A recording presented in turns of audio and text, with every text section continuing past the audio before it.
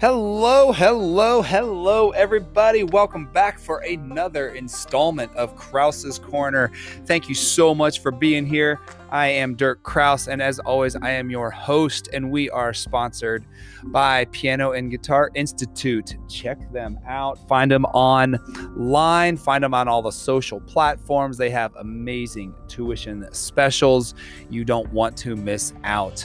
All right, counterculture of the decades, moving on up, and we are now finally getting to, gosh, is it just my favorite decade, or is it everybody's favorite decade? Who knows? There have been studies done, and over the last 40 years, the 80s consistently come up as everybody's favorite decade. Oh my gosh, for those of us that came of age in the 80s, did we have a blast? If I mention parachute pants, you know exactly what I'm talking about if you are a child of the 80s. But that's not what we're going to talk about today. We are talking about the countercultures and the music those countercultures created, and basically the countercultures the music created. So we have had so much fun. 60s and 70s were a great time. Metal came out in the 70s. Punk rock came out in the 70s. Disco came out in the 70s. Well, now we have got the 80s. Punk and disco lasted what? Maybe a year? They're still out there, I suppose. I mean, even Kiss did a disco record, right? But with the 80s, there comes a whole slew of new genres. Most importantly, though, is probably the development of the synthesizer. The Yamaha DX7 was one of the first really crazy, awesome synthesizers that could do all sorts of things. We also had the invention of MIDI. I don't know if MIDI was actually invented in the 80s, but it really started to be used in the 80s. MIDI is a way for computers to talk to your synthesizers and synthesizers to talk to your computers. Super cool tool when it came to recording, when it came to composing. It also allowed artists to have what they called a brain keyboard, and then through MIDI they could control all sorts of keyboards with the brain, and it was so much fun. You would see these keyboardists, like Steve Winwood would be on stage with 6-7 keyboards. The keyboardist Doug Johnson for Loverboy, he would have, again, 5, 6, 7 keyboards. He would just be surrounded by keyboards. Geddy Lee of Rush had keyboard after keyboard up there, and essentially they would all be controlled by what was called the brain. So the synthesizers really changed the sound of a lot of music. Now, what came of the music? Well, we had a couple of genres that were pretty similar, in my opinion, but they were relatively new. One was dance music, which in my opinion was a little heavier on the drums, a little heavier on the bass. And at the same time came new wave. Now, new wave really made use of the synthesizers. Okay, new wave, I would think of bands like Oingo Boingo. Danny Elfman was like a big, in my opinion, kind of a new wave guy. Dance music, I would think, was more along the lines of the Cult, or not the Cult, the Cure. Trying to think, I didn't listen to a whole lot of that genre, so I'm not real familiar. But obviously, those were two genres that came out due to the synthesizer. Then the other big diversification of music in the 80s was the dividing metal into all of these crazy categories. So back in the 70s, we had, what did we have? Like Zeppelin, Sabbath, Deep Purple. Gosh, Whitesnake started in the 70s. Iron Maiden started in the 70s. A lot of these bands, but they were all just under one umbrella that was called heavy metal. Come early 80s, you get bands like Motley Crue, Poison, Cinderella, Rat. Iron Maiden started to really make it big in the 80s. And so with these different bands, you had different types of metal. Now, whether these classifications that I'm going to throw at you, you agree with or don't agree with, that's fine, but you have to appreciate the fact that there is different sounds in a lot of these bands. For example, early Metallica, okay, I'm talking like Seek and Destroy, Ride the Lightning, those albums sound very different than the Motley Crue album or the Rat album that was released at the same time, which then sounds also different from the Iron Maiden album that was released at the same time. So right around the early 80s, you've got bands like Metallica doing Ride the Lightning, Seek and Destroy, as maybe it was called Seek and Destroy. And then you've got, and those were super drum, double bass heavy. The bass guitar was a huge part, just super crazy fast. Called that like thrash metal, death metal. I mean, there was a lot of terms running around in the 80s for that. Then at the exact same time, you had like Motley Crue releasing Too Fast for Love and Shout at the Devil. Those sounded very, very different. Vince Neil's voice was much different than Ulrich's voice. It was higher. The text of the music was very, very different. The bass guitar was obviously still there. The drum was still there, but it was much more guitar heavy. And then vocal heavy. Then lastly, you've got Iron Maiden, and at that time was their first 3 albums, looking at like Iron Maiden and Killers, of course, but that was early, like late 70s. You've got Number the Beast and Power Slave. I think Power Slave was 84. So you've got Iron Maiden. Now there's a third sound. Okay, so what would you call this? Like I would call the Motley Crue, the Poison, the Rat kind of like that hair metal or glam rock or glam metal. I would call the early Metallica days more of a thrash metal, and I would call the Iron Maiden of the world just your good old-fashioned heavy metal. And then, of course, you've got Van Halen. Now, where do they fit? Because they're obviously guitar-based. I mean, one of the greatest guitarists in the world played for Van. Oh, yeah, his name was Eddie, right? Eddie Van Halen, God rest his soul. But seriously, was that heavy metal?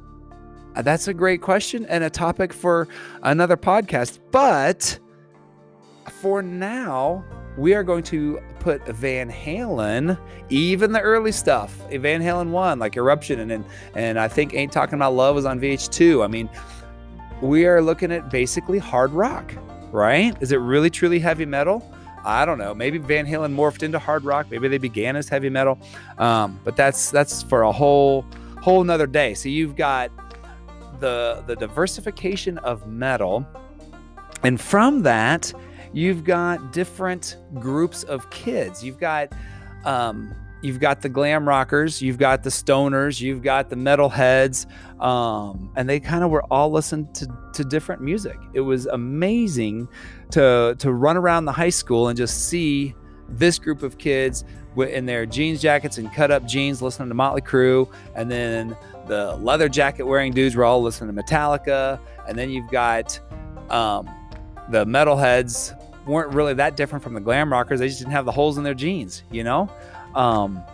It just very subtle differences. But again, just like in the 50s and the 60s and the 70s, young adults, primarily male, but obviously not always, they would kind of diversify and define themselves in these little cliques, and they listen to very specific types of music. Just because you liked early Metallica didn't mean you didn't like Motley Crue or Iron Maiden, but they were at the time very different styles of music. And then of course you also had dance music and new wave music, maybe even early techno, late 80s, mid 80s, you know, you've got the Run DMC, rap becomes a big deal, which creates a whole nother culture. The 80s was just an explosion of different genres. What was it? 50, 60, 70 years ago, they split open the atom and a whole bunch of crap fell out. I feel like that's kind of how the 80s is described, right? We've got this phenomenal base, this phenomenal foundation, whether it's country, whether it's rock, whether it's metal, whether it's guitar bass, whether it's the Hammond B3 organ bass, whatever you want to call it. There was psychedelic music in the 60s and 70s. There was metal in the 60s and 70s. There was country in the 60s and 70s. There was disco. There was punk. I mean, we had all of these different genres, and we get to the 80s, and every single one of those genres kind of tentacled out and created 6 more genres. Just absolutely fantastic decade for music. Country started to get a little heavier. They started to lean away from some of the whiny country from the 60s and 70s. Dolly Parton went pop on us with a song called 9 to 5. It's crazy when you think about how many different genres of music came of it. Now, the counterculture. Okay, we talked a little bit about the metal side, but what about the dance music and the new wave? What was going on there? Do you remember? I mentioned Parachute Pants there at the beginning of the podcast, but do you remember Nicolas Cage's, one of his, if not his very first movie? It was called Valley Girl. Do you remember Frank Zappa wrote a song called Valley Girl? Yeah, you haven't thought of the Valley Girl culture for quite some time. There was even a TV show that lasted, I think, like 1 episode called Valley Girl. And they had not only an entire way of dressing, collars up, too much makeup on the girls, and even a little bit of makeup on the guys, spiked hair, lots of hairspray. And I'm not talking metalhead hairspray. I'm talking just good old-fashioned 80s Aquanet hairspray. They had their own language. I mean, words like bitchin' and trippendicular. I mean, who uses that, right? So anyways, you've got these countercultures that listened to certain types of music. And the Valley Girls and Valley Dudes, I guess they were called, they had their own music. People like the Flock of Seagulls. Remember Flock of Seagulls, lead singer with that awesome hair? The Plimsolls, they were actually featured in the movie Valley Girl. They were just this pop rock type stuff. They weren't necessarily guitar based. They weren't necessarily synthesizer or keyboard based. They were just a good old fashioned upbeat, happy-go-lucky pop rock. And in that vein, if I were to ask you what song spent the most weeks at #1 in the 80s, would you have an answer? I mean, of course, you're going to go straight to Michael Jackson, right? Thriller, the greatest selling album of all time. I mean, of course, it was Thriller, right? Nope, not. It was a song called Physical by Olivia Newton-John. Can you believe that craziness? But yeah, the 80s created so many different flavors of metalheads, so many different ways to dress with hairspray and collars up and parachute pants and jeans with holes, jeans without holes. The jeans jacket became kind of like this fashion thing. Jeans jackets came in all sorts of colors. It was absolutely crazy. I remember seeing parachute pants that looked like you spilled 14 cans of brightly colored paint all over them. It was just absolutely nuts. Neon became a huge deal. And that is because of all of the different types of music, all of the different things that started showing up. Now, what prompted all these changes? Who knows? But one argument can be made. MTV, 1981, we as a general public get access to our favorite rock stars. Not access like today with Facebook and Twitter and Instagram, but we got to watch videos and we got to see all of our rock stars. Either it was a live video on stage or they told a story or whatever, but videos became huge, right? All of a sudden, we felt like we knew the artist. We felt like, oh my gosh, this is so cool. Yeah, it just every single genre split off into 6, 7, 8 different variables, and each one of those had their own kind of culture, different ways of dressing, different ways of speaking. Like I said earlier, we've got all the different types of metalheads. You've got the Valley Girl, you've got the punk rockers. In the 80s, it kind of morphed into more of a what they called new wave or dance music. You had soft rock, glam rock. I mentioned that. The FM DJ becomes huge, and you've got the AOL, album-oriented listening, like all these bands, like Chicago. I know Chicago was around the 70s, but then Chicago in the 80s became this kind of album-oriented band that just their big deal was playing the entire album. So much happened in the 80s. Holy cow. I'm sure I've left out half of it. But between Michael Jackson, Madonna created, you could argue Madonna created her own counterculture. You look at the way she dressed, and then all of the girls that tried to dress like her, you can argue Madonna single-handedly created her own counterculture. And obviously Madonna, her influences probably are people like Cher. You go back to the strong female artists of the 60s and 70s, Dolly Parton, Cher, probably influenced Madonna, who then I'm sure influenced people like Britney or Beyonce. I mean, you've got the female rockers starting to become a big deal. Look at Lita Ford, bands like Vixen and Femme Fatale. You've got so much going on. Anyways, guys, thank you so much for listening. And I would just like to leave you this one kind of final thought, something to ponder.